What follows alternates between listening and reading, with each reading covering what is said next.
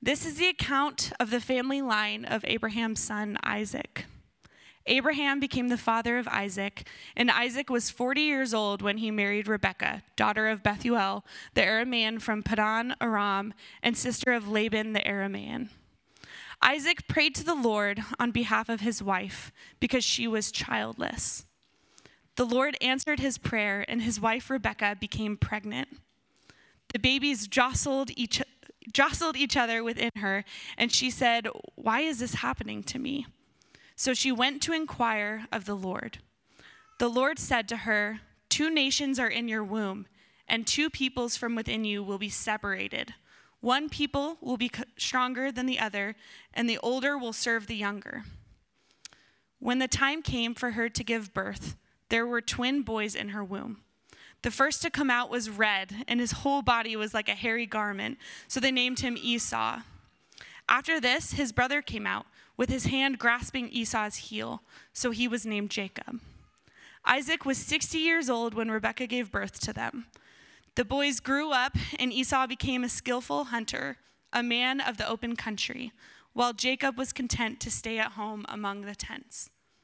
Isaac, who had a taste for wild game, loved Esau, but Rebekah loved Jacob. Once, when Jacob was cooking some stew, Esau came in from the open country, famished. He said to Jacob, "Quick, let me have some of that red stew. I'm famished." That is why he was also called Edom. Jacob replied, "First sell me your birthright." "Look, I am about to die," Esau said. "What good is the birthright to me?" But Jacob said, "Swear to me first." So he swore an oath to him, selling his birthright to Jacob. Then Jacob gave Esau some bread and some lentil stew. He ate and drank and then got up and left. So Esau despised his birthright. Genesis 25:19 through 34. This is the word of the Lord. All right. Well, it's great seeing you this morning. My name's Andrew, one of the pastors. Thank you, Lauren, for the scripture reading today.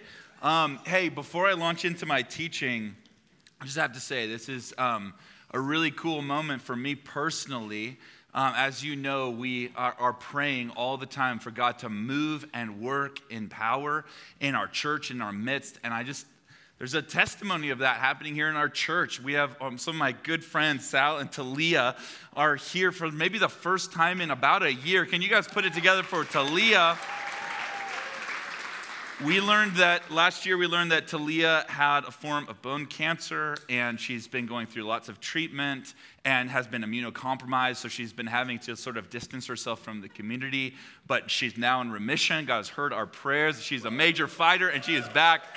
Talia, we love you so much. Thank you for your courage through this journey. We all could learn a lot from you, and we have, so thank you so much. Okay, so with that, how are you guys liking the story of Genesis so far? It's pretty wild stuff, isn't it? So far in Genesis, it's sort of told this story of how God has made a beautiful world that's full of all of his goodness and delight. And from chapter 3 on, it's telling the story about how God is working to redeem the world that has now been corrupted by human rebellion and sin. Now, the way that God does that is very particular. He does that by choosing one family from all of the families of the earth to bless. That's a Bible word we're going to get into. And the idea is that he's chosen this family, and that chosen family will receive God's blessing and in turn bless all of the other families of the earth. And this is what it means to be a priest, by the way, which is what the New Testament says that you are. You are a priest. As a priest, we host God's presence for others to witness and to experience, and then we also carry God's blessing to our community. And this, if you've been around Riverbend the last couple of months, you know that this has been coming up a lot. The reason why this is coming up a lot is because this is a major plot line in the Bible, and it's a plot line that you and I are meant to join as characters in the story. The Bible isn't just something for us to passively observe. It's a story of how God's redeeming the world, and it's an invitation for us to join him. And the way that we join him is by receiving God's blessing, and then carrying God's blessing to our community. Now, of course, we believe the ultimate fulfillment of that covenant promise is Jesus, who was, of course, a descendant of Abraham, who opened up salvation through the cross for anyone who believes. But that sort of story of Messiah, that comes like much later in the story, like 1,500 years later. Genesis 25, where we are today, is when the redemption project is still just getting off the ground. It's still just in its infancy. And it's going okay. Like God is doing his thing. God is being faithful and he's moving in power. And Abraham and Sarah and Isaac, the characters so far in the story, they have their shining moments. But today's story exposes their family drama. And you thought the Bible wasn't relatable. There is nothing more relatable than a good old-fashioned sibling rivalry. Is anyone else having like flashbacks to childhood right now like I am? Yeah, my brother was like smarter and stronger and more handsome than me. I'm not resentful at all. I'm just happy for him. There's a lot of wisdom in this story. There's a lot that we can learn from it. So let's get into it. So here's, just to kind of bring you up to speed, if you're new to the story of the Bible, here's the family tree. Abraham and Sarah give birth to Isaac in their old age. We covered that for many weeks, actually. And then Isaac marries Rebekah. And then Rebekah gives birth to Jacob and Esau. And the story centers on Jacob because God chose him over Esau to be the one who would receive and carry the same blessing as Abraham and Isaac. Is that making sense so far? That's super important. It's very crucial to understanding the tragic irony of Jacob's rivalry with Esau. Here's the tragic irony. Jacob's entire life story is about him manipulating and swindling his way into the blessing that God already intended to give him. Isn't that sad? So Jacob's this skeevy dude, right? And you need a bit of the backstory to understand the full weight of it, appreciate the drama here. In the ancient world, the firstborn birthright was everything. The firstborn son held a special position of privilege and responsibility within the family. Duke, I think of you. You're the firstborn son of your father. So you would receive the birthright in the ancient world. And the birthright went something like this. It was a blessing. And at the end of his life, a father would pass down his blessing to his firstborn son. And it was comprised of several things. Number one, it was his authority to make decisions and to guide the family and to work for the well-being of the family. It also was an inheritance. The firstborn would receive a double share of the family's wealth. And also, thirdly, honor. The firstborn son would receive a blessing of unique status among the larger community. So this was a big deal, regardless of what family you're a part of. Being the firstborn was a distinct privilege. But especially when you come from the line of Abraham, the family that God had promised to make into a great nation. Possessing the birthright was like the difference between becoming like the next in line to the throne or being Prince Harry. Right? Nothing against the guy. He's got the 20th most popular podcast on Spotify with his wife, Meghan Markle. That blows my podcast out of the water. But he's nowhere close to becoming the King of England, and he never will be. So that's something that's significant that's happening here in the story when you have multiple sons. Now, who gets the birthright if you have twins? Well, we learn here that it's whoever comes out first is still the firstborn, right? But except in this case, it's not that simple. So Rebekah has this crazy experience while she's pregnant. There's no such thing as like a 12-week sonogram. By the way, we have several families in the room here who are about to have their child like in the next couple of days. So this is like very real to many of you who are pregnant. But she doesn't know, Rebekah doesn't know if she's having a boy or a girl or twins or whatever, but she was feeling this like wrestling match that's going on inside of her womb, which sounds so uncomfortable. In fact, I remember when Grace was pregnant many years ago with our twin girls, we we had to have sonograms all the time because there's some complications. And so we were having sonograms at least once a week. And then towards the end there, we were having them almost every day. And we would watch the sonogram, and Grace would always talk about how much movement there was. And I kid you not, there were several times where we're looking at the image on the screen of our babies, and they're literally like elbowing each other and kicking each other and stuff like that because there wasn't enough room for them in my wife's poor stomach that was being stretched out in every direction possible because there were 2 humans inside of her. And so she was feeling that kind of wrestling match too. So Rebecca doesn't know, she doesn't have modern medicine, she doesn't know what to make of this. And so she goes to inquire of the Lord. She asks God about it. And this is what the Lord says. The Lord says this: 2 nations are in your womb, and 2 peoples from within you will be separated. One will be stronger than the other, and the older will serve the younger. In other words, what he's saying is you're going to have twins. They are going to be fathers of nations. They're going to be rivals, but the older will serve the younger.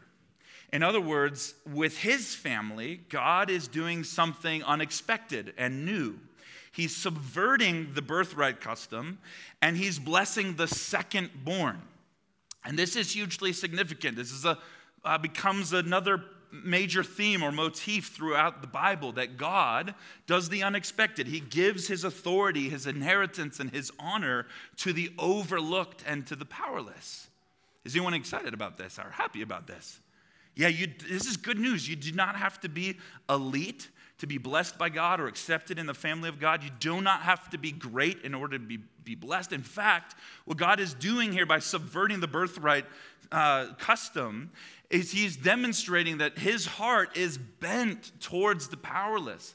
His heart is bent towards those who are oppressed. And we actually see this again and again and again, not just with Jacob and Esau, but also with Joseph, and also with King David, and also with Samuel, and many others throughout the biblical storyline. God's heart is not like the hearts of man. He looks at things that humans don't look at, and his heart is actually bent towards the powerless. This is good news.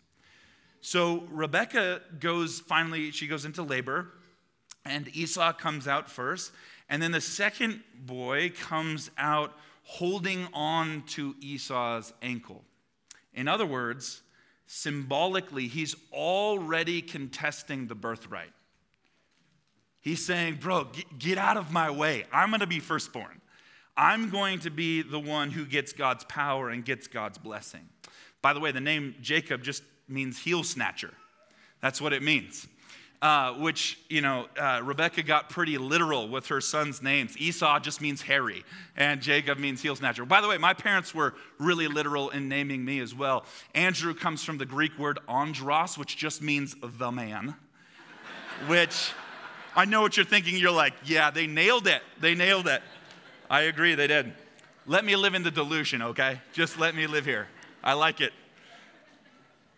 So this becomes a pattern with Jacob. Throughout his life, Jacob tries to seize power and seize blessing instead of trusting the word that God gave his mom. And it wreaks havoc in their family.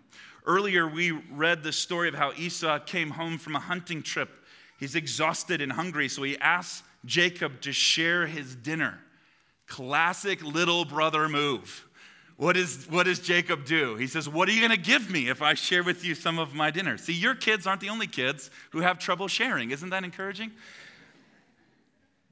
So he makes Esau hand over his birthright. And there's a whole thing with Esau there too, which we really don't have time for, where Esau doesn't value what has been given him. He squanders his blessing, and that's a tragic story all the same.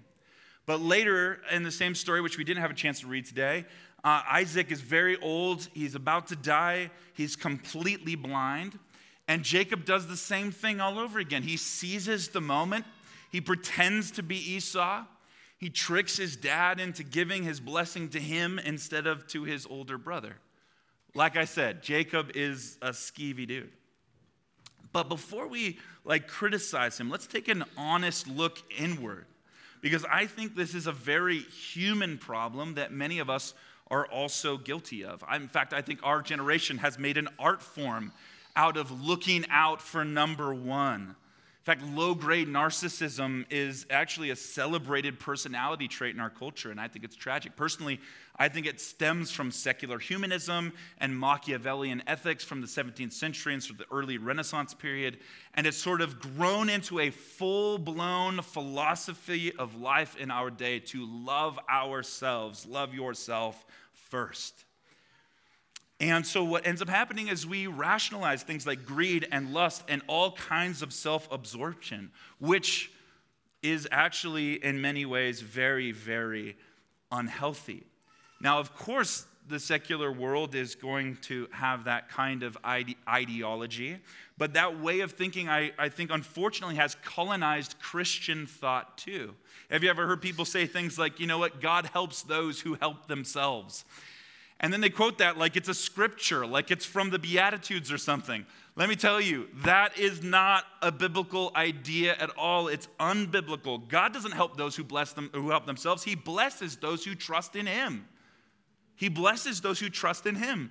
The Beatitudes say things like this: blessed are the poor in spirit, for theirs is the kingdom of heaven. Blessed are the meek, for they will inherit the earth. Blessed are the pure in heart, for they will see God. That's the kind of ideology that we get from the scripture. Don't take matters into your own hands. Don't figure it out on your own. Don't look out for number one. Look out instead for the interests of others. So before we point fingers at Jacob, what about us? What about your own selfish ambition? Have you ever envied someone else's gift and think that that ought to belong to you? Have you ever manipulated a situation in order to get ahead or to pursue some rivalry with someone else? That's the point here. And the point isn't to condemn you or I. The point is actually to humanize Jacob. He's wrestling with the very core sins that we are also familiar with ourselves. Just like his grandfather Abraham and his father Isaac, Jacob is falling into this trap of taking matters into his own hands instead of trusting God at his word. And this is the exploration, and this is the reflection for us as Jesus people today, because we wrestle with the exact same thing. Are we going to take matters into our own hands? Are we going to trust ourselves, the original deception of the snake in the Garden of Eden, or are we going to trust God at his word?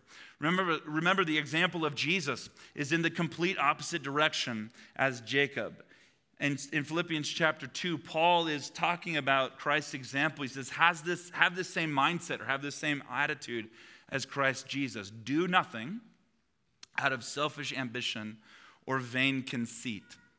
Rather, in humility, value others above yourselves, not looking to your own interests, but each of you to the interests of others.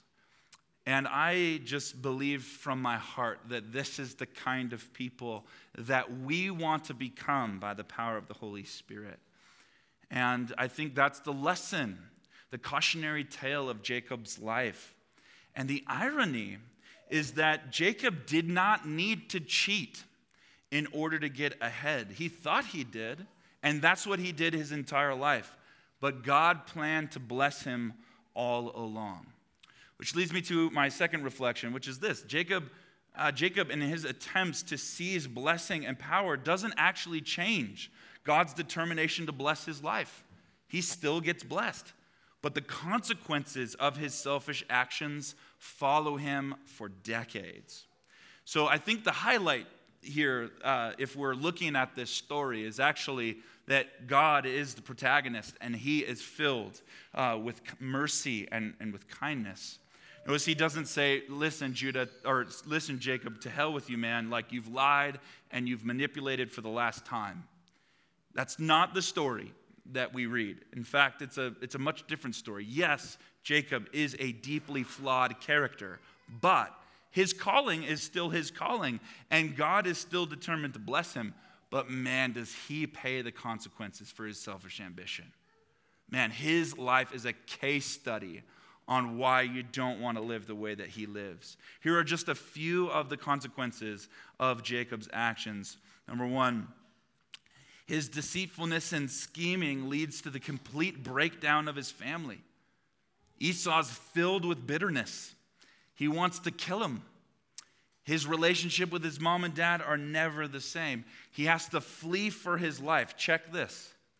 Jacob has to flee for his life. He spends decades exiled from the place that God promised that he would inherit. And so the fact that he was like trying to make things happen and strive to seize blessing, it actually delayed God's blessing by several decades. God was still faithful, but it took a lot longer than it would have if Jacob had not just trusted in God in the first place.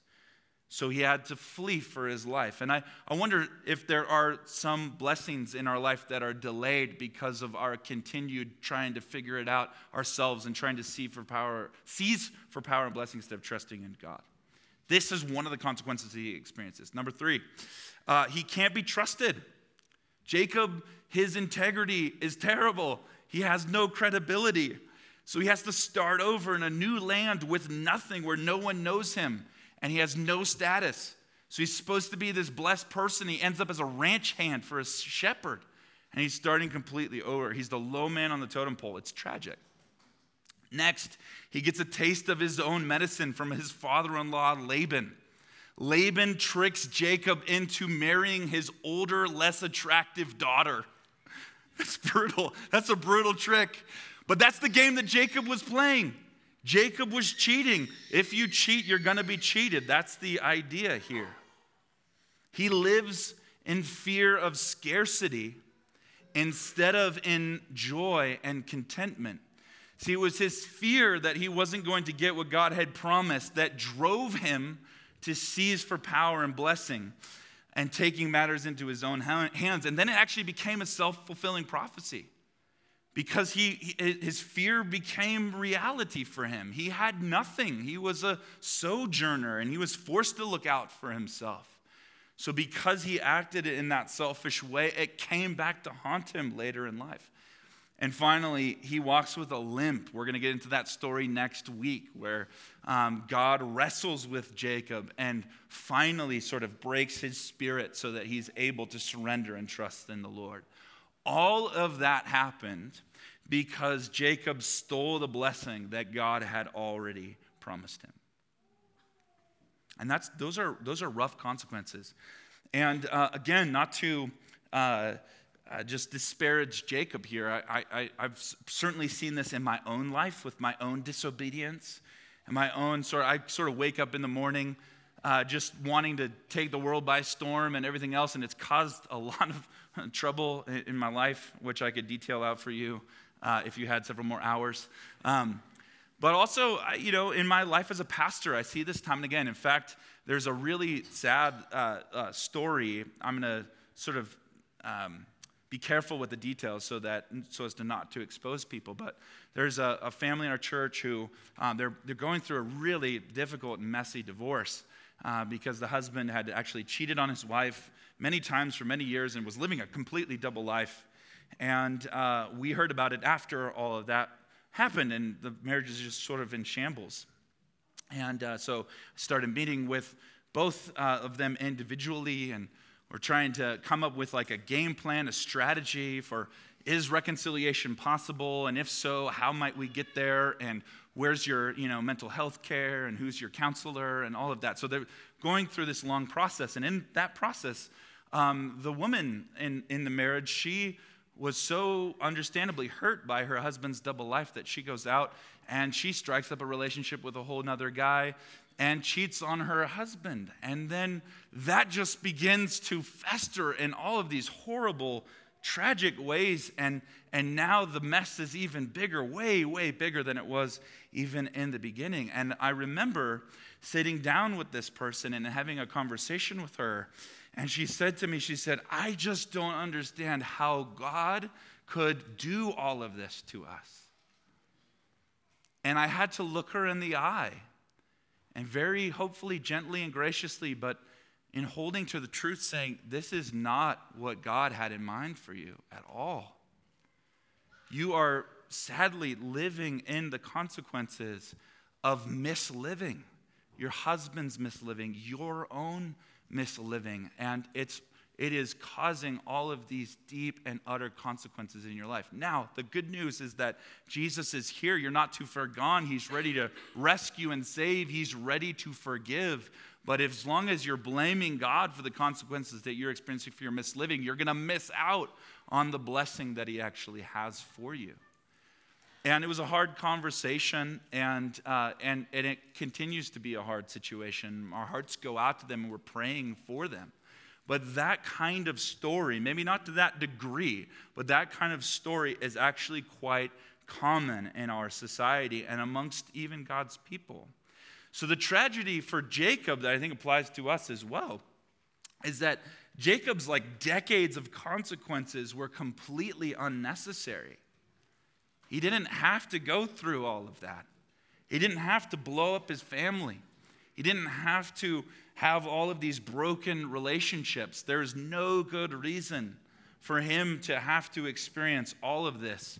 And this highlights a principle that is for us, which is this, that a life of sin and a life of selfish ambition is way harder than a life following in the Lord's ways. There is so much peace, there's so much joy, there's so much simplicity in trusting and following in the Lord's ways instead of going in the way of our own, going in our own way of sin, of selfish ambition. For example, Proverbs chapter 11, verse 5, it says this, the righteousness of the blameless makes their paths straight, but the wicked are brought down by their own wickedness. And I think this is a very hopeful promise, believe it or not. I guess the question for all of us today is, where are you being tempted to be deceitful or to seize power or to envy what someone else has or to take matters into your own hands instead of following after the Lord? Those things lead to chaos and disorder. But God's protection, God's word and his instruction is actually here for your protection.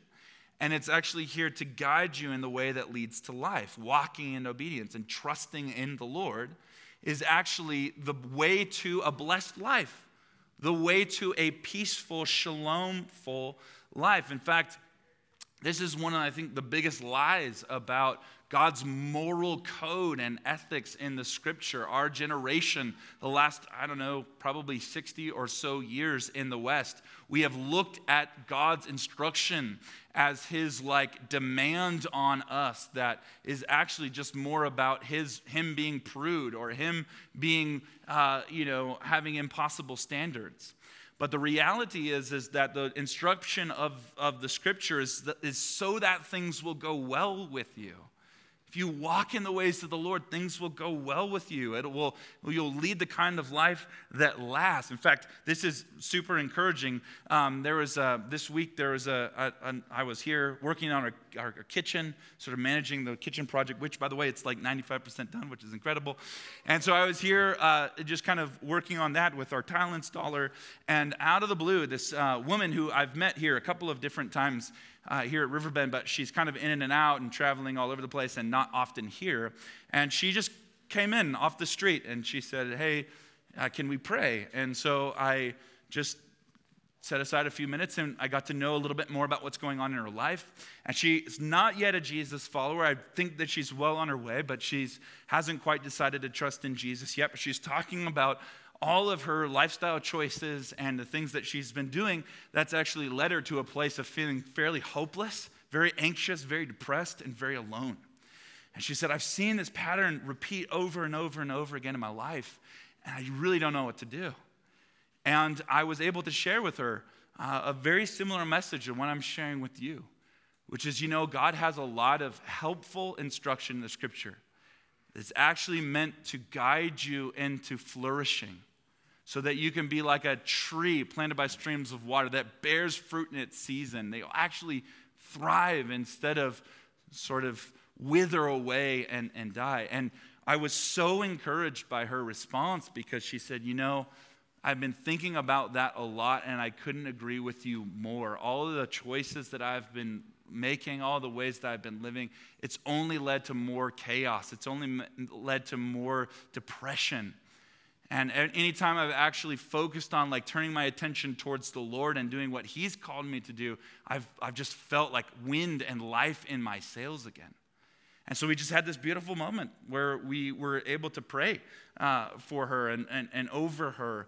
And again, she's not yet in the family of God. She hasn't yet trusted in Jesus, but I really do believe that that's coming in her life very soon, which is very encouraging. So the Lord does not want Jacob or you to experience this deep consequence from misliving.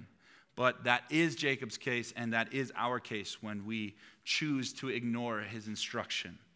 But the good news, more good news, is that the hopeful conclusion of Jacob's story is that he is better at saving than we are at sinning. He's better at saving than we are at sinning. This is redemption, by the way. Redemption is pure poetry. It's pure poetry. And this is why I think the Bible, one of the reasons why I think the Bible is so compelling is because it's poetic. Jacob's not the hero of this story. God's the hero of this story. And what we're learning through Jacob's life is that God is able to redeem what seems hopelessly broken. He's able to take what is evil and he's able to use it for good. All of Jacob's corrupt motives and all of his selfish ambition, all of Esau's impulsivity and Rebekah's deception, somehow God is able to take all of these deeply flawed characters and use them to bring about his redemption in the end. And it is poetically beautiful. It's amazing. So here are just a couple of things that to pick apart here and to hold up as true. This is the reality. Here's the reality. God is faithful to the covenant promise, even when we do not hold up our end. See, this is what we find about God, is that he is reliable and trustworthy and faithful even when we're not. And countless times throughout the story of the Old Testament, the Hebrew Scriptures, we're going to see this again and again and again, where God's people, they fall into more sin, more rebellion, more evil, and God is always there and holding up his side of the covenant relationship. And that is our ultimate hope. Even when we don't hold up our end, God is faithful to the promise. Number two, next thing to hold up as true in reality for us is that although we can get lost and confused, it's very easy, myself included, to get lost and confused in the chaos of life in a broken world. God is never lost. God is never confused, and he always knows the way back to Eden. He always knows how to lead us back to that place of thriving and flourishing, and that's exactly the project that he's on. He's on the project of guiding you and me back into a life of flourishing in the garden of delight. That's what he wants for you. And he's willing to guide you there if you will follow him. And the third one is this: the steadfast love of the Lord endures forever. The steadfast love of the Lord endures forever. This is perhaps one of the most quoted statements in all of the Bible. In fact, Psalm 136 is a psalm of ascent. It was a song that Israel would sing on their way to Jerusalem to go celebrate the feasts. And they would sing on their way up the hill to the Mount of Olives. They would sing, "The steadfast love of the Lord endures forever." 36 times in that one song alone. The steadfast love of the Lord endures forever. And this is probably one of the first examples of this that we're going to see throughout the biblical storyline, but it's ultimately pointing us towards the cross. So hopefully what this does is sort of kind of ignites and stirs in your heart a sense of gratitude for Jesus and what he's doing, what he's capable of, is that his love never fails, and he's continuing to love even a very stiff-necked and hard-hearted people like Jacob and like us. In fact, 2 Corinthians 5:21 says this: "He made him who knew no sin to be sin on our behalf so that we might become the righteousness of God in him." This is a technical verse, has some technical implications, but it's essentially the scandal of grace that I hope hits you in a fresh way today. That when we were not seeking him, when we were not turning our hearts to him, he turned his heart towards us. He loved us while we were enemies, while we were sinners, while we were far from him. He pursued us because of his great love. That is the story of the gospel. And just like the people I mentioned earlier, there is opportunity. This is also true for you. If God was going to give up on his people, then the family of Jacob is the kind of people he would give up on. The skeevy, backbiting, lying, deceptive kinds of people that they were. And yet the story of the Bible that holds as true is that he has not gone back on his word to love them and bless them. Instead of giving up on them, instead he humbled them. They surrendered to him, and then God blessed them. And this can be your story as well. Our story can be the same as Jacob's, where in the end, we get the blessing of God. We get the salvation of God because we trust in him. So for Jacob and for us, what that meant was Jacob needed to stop trying to be the hero. Stop trying to be the hero of this story. Realizing that that's not who he is. Just stop trying to save your life. Jacob, stop trying to work it out, bro. Every time you try and work it out, you just make it worse. You're corrupted by sin and evil. Your ways are not holy and righteous. They're pretty messed up. Stop trying to be the hero. Stop trying to save your own life. Call out to Jesus. Call out to the Lord as Savior. And that is the hope of the gospel. Again, the Apostle Paul wrote to the Romans. He said, "What a wretched man I am." This was a man who really knew how to follow the rules. In fact, he spent the early part of his life following the rules, probably better than most of us. But he says, "What a wretched man I am. Who's going to rescue me from this body that is subject to death? Thanks be to God who delivers me through Christ Jesus our Lord." And I know I'm speaking to some of you here who haven't yet quite come to faith in Jesus, and then there's many of you who've been walking with Jesus for a long time, but the scandal of God's grace is just the same for us. And I hope that even if you've been following Jesus most of your life, this is hitting you in a fresh way today, and you actually recognize the beauty of calling out to Christ as Savior. So the two reflections as we end here. Number one, God's blessing is something to wait for and humbly receive, not to seize or strive for. Later in the story, there's a man by the name of Simon. This is in the book of Acts. He's like a sorcerer, and he does like witchcraft type stuff or whatever. And then the people of Jesus come to town, and they have the power of the Holy Spirit. And he sees what they're able to do in the power of the Holy Spirit. And Simon the sorcerer is like, man, I need to get into some of that kind of action. So he goes up to them and he says, hey, I want to buy this power from you. Like, lay your hands on me. Let me have the same power that you have. Let me buy it from you. And Peter, the apostle, he responds, hey, your money's going to perish with you, man. Your money's dying with you because you thought you could buy the gift of God with money. You have no part of this ministry because your heart is not right before God. And this was the reflection. So the reflection is this: God's power, his blessing, it cannot be bought. It cannot be bottled up. It cannot be controlled. God blesses and God empowers as he wills and according to his choosing. That's how it works. He's God. That's how he does it. So we can't try and reach for it or seize it. We can't lay hold of it, bottle it up on our own. We are actually put in the same position as Jacob. We need to trust and surrender that if God says, I promise to bless you, that he actually means it and that you can trust him at his word. You can't seize it or try and grab it, but you can receive it when you trust in the Lord. Psalm 37, one of my favorites, says, commit your way to the Lord, trust in him, and he will do this. He will make your righteous reward shine like the dawn, your vindication like the noonday sun. Be still before the Lord and wait patiently for him. Do not fret when people succeed in their ways, when they carry out their wicked schemes. He's saying, listen, there are going to be those who scheme. There's going to be evil people who succeed, but I want you to trust in me. And I want you to wait on me, and I will bless you. Another similar scripture from Psalm 46 says, cease striving, in the NASB, cease striving and know that I'm God. I will be exalted among the nations. I will be exalted in the earth. So the blessing of God, if Jacob could speak to us, I think he would say the blessing of God is worth the wait. It's worth trusting in him for. It's worth receiving instead of trying to seize and grab for ourselves.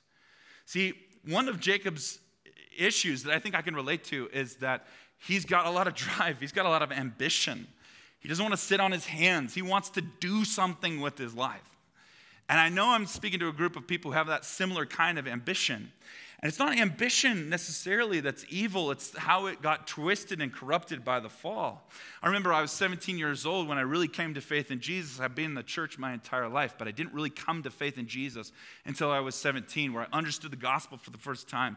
And it was during that early stages of my discipleship, very, very early on, where I started to realize, wait a second, I've been asking the wrong question for my entire life. I've been asking the question that school counselors had told me to ask, which was, what do you want to do with your life? And it's a relevant question, but it was the wrong question. The right question is, God, what do you want me to do with my life? At 17 years old, I realized I had never seriously considered that question. I had always been thinking about it in terms of what did I want, not what does God want for my life. And so I decided to go to a little gap year Bible college program on the island of Maui to go figure out that problem or figure out that question. In retrospect, I think it was a great decision. That's actually where I met Michael, who's leading worship today. It's also where I met some friends who introduced me to my wife, Grace, through that time on Maui. So it's a pretty cool story of God's providence. But it was during that time when I was in Bible college on Maui, 18 years old, where I began to wrestle through, what does God want for my life? And what I've found is that God didn't ask me to sacrifice my ambition. He wanted to purify my ambition. He wanted to purify my ambition. With the energy that we would spend on like seizing things, going out and grabbing the world by the tail and like conquering it. Instead, we devote ourselves to worshiping the Lord, meditating on his word, and seeking him. The time that we would spend on ourselves, on our passions, on what we long for and what we desire, instead we give ourselves to advancing the kingdom of God. And what I've found in my life is that God's ambition and his desire, what he wants for the world and his kingdom is far more worthy of my ambition than what I could have dreamt up as a 17-year-old. So he's purifying the things that you are, your drive, your ambition, the things you want to accomplish in life. The Lord wants to purify that and turn it into a holy ambition that wants the kind of things that God wants. Jacob's later life, which we're going to get to in a few weeks, is a beautiful example of what God is able to do when he has a hold of someone's heart. And I hope that it can be true. Hope that it can be said of me that God has my heart, that my ambition, my longing to make something of my life has been purified to the point that when I strive and when I eagerly work, I'm doing it unto God and his glory. And I'm doing it out of devotion to him. Are you guys with me? Last thought. What we find is in the story of Genesis is that God is looking for blessable covenant partners. This is a theological term that I'm going to spare you all the details on, but he's looking for blessable covenant partners, people that have the capability that God can actually trust them with great spiritual responsibility and authority. And this is the man that Jacob ultimately became. It's not who he is today in our story, but it's ultimately what he became. He became a man who has holy ambition, who doesn't want glory for himself, but wants glory for God. Doesn't want fame for himself, but wants fame for God. And this is a major distinction between Jacob's early life and his later life. And it makes him blessable. God is able to bless a man or woman whose ambition has been purified and made holy, and who actually wants God to be glorified through life. So I often say this to myself as I'm preaching or before I preach, because I care a lot about what we're doing here, and I care a lot about doing a good job, and I want you guys to like me and think it was powerful or whatever. But that my ego messes with the whole experience, because there's part of me that still wants you to think that I'm great, the same problem that Jacob has. And so I have to pray, and I do this every Sunday on my drive in. I always pray, God, I'm okay if I'm forgettable. I just need people to leave with an impression of Jesus. And I want you to be the one that we're celebrating here. I want you to be the lead pastor here. I want you to be the one building the church here. And it's something that I have to continually do. And sometimes even as I'm preaching, I have to say something very similar. God, I'm happy to be forgettable if it means that you are made famous in our church and in our city. That's what I long for. And I think that's what God's looking for in a blessable covenant partner. Next, the next trait of someone who's blessable is someone who's looking out for the interests of others. Looking out for the interests of others, right? So God is blessing the family of Abraham, not so that they would hoard blessing for themselves. Remember, the whole point is that they would be blessed so that they would in turn bless all of the other families of the earth. And so someone who's blessable, someone who God can trust with great spiritual responsibility, with great resource, with all of that, is someone with integrity in their heart and isn't going to hoard for themselves, but is going to give away what God has given. Many of you have schooled me in this over the years through your generosity and the way that you give of yourselves. And then the third trait that God is looking for in a blessable covenant partner is someone who is faithful with what they have now. Jesus tells us about this, the parable of the talents. And they're the ones who are faithful with the little that God has given them now. Are you being faithful with the bit of influence? Are you being faithful with the bit of responsibility and spiritual authority that God has given you now? Are you being faithful with that? Are you trustworthy with more spiritual responsibility? Well, the evidence of that is whether or not you're faithful with what God has already given you. So this is what God is looking for in blessable covenant partners. People who want God's glory, not their own. People who are looking out for the interests of others. And people who are faithful with what they have now. Let's stand and let's pray together.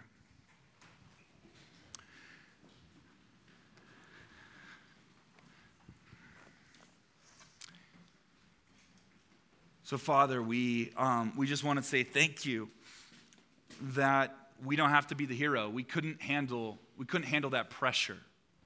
We couldn't handle the pressure of being the hero.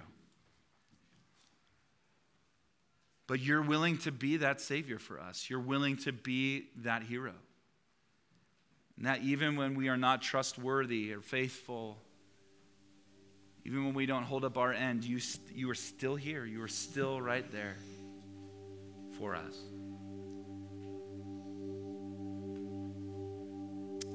And so I just want to guide you in a short visualizing prayer as we end here. Where you recognize, just notice in your own heart where you have been striving and trying to seize blessing instead of trusting God at His word and waiting to receive it.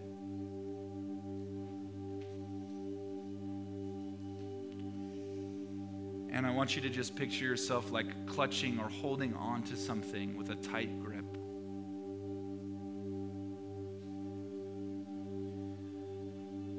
And recognize that when you're holding on to that thing, you can't actually receive the gift that the Lord wants to give you.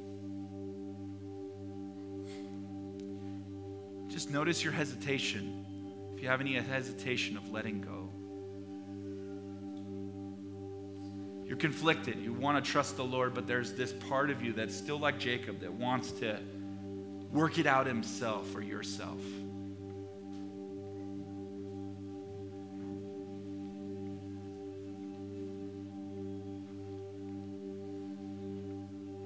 Just watch and wait as the Lord begins to show you that you're safe to let go. You don't actually have to manage the pressure of figuring life out yourself. But you can release that thing. And you can instead just embrace the blessing of God and receive the blessing of God.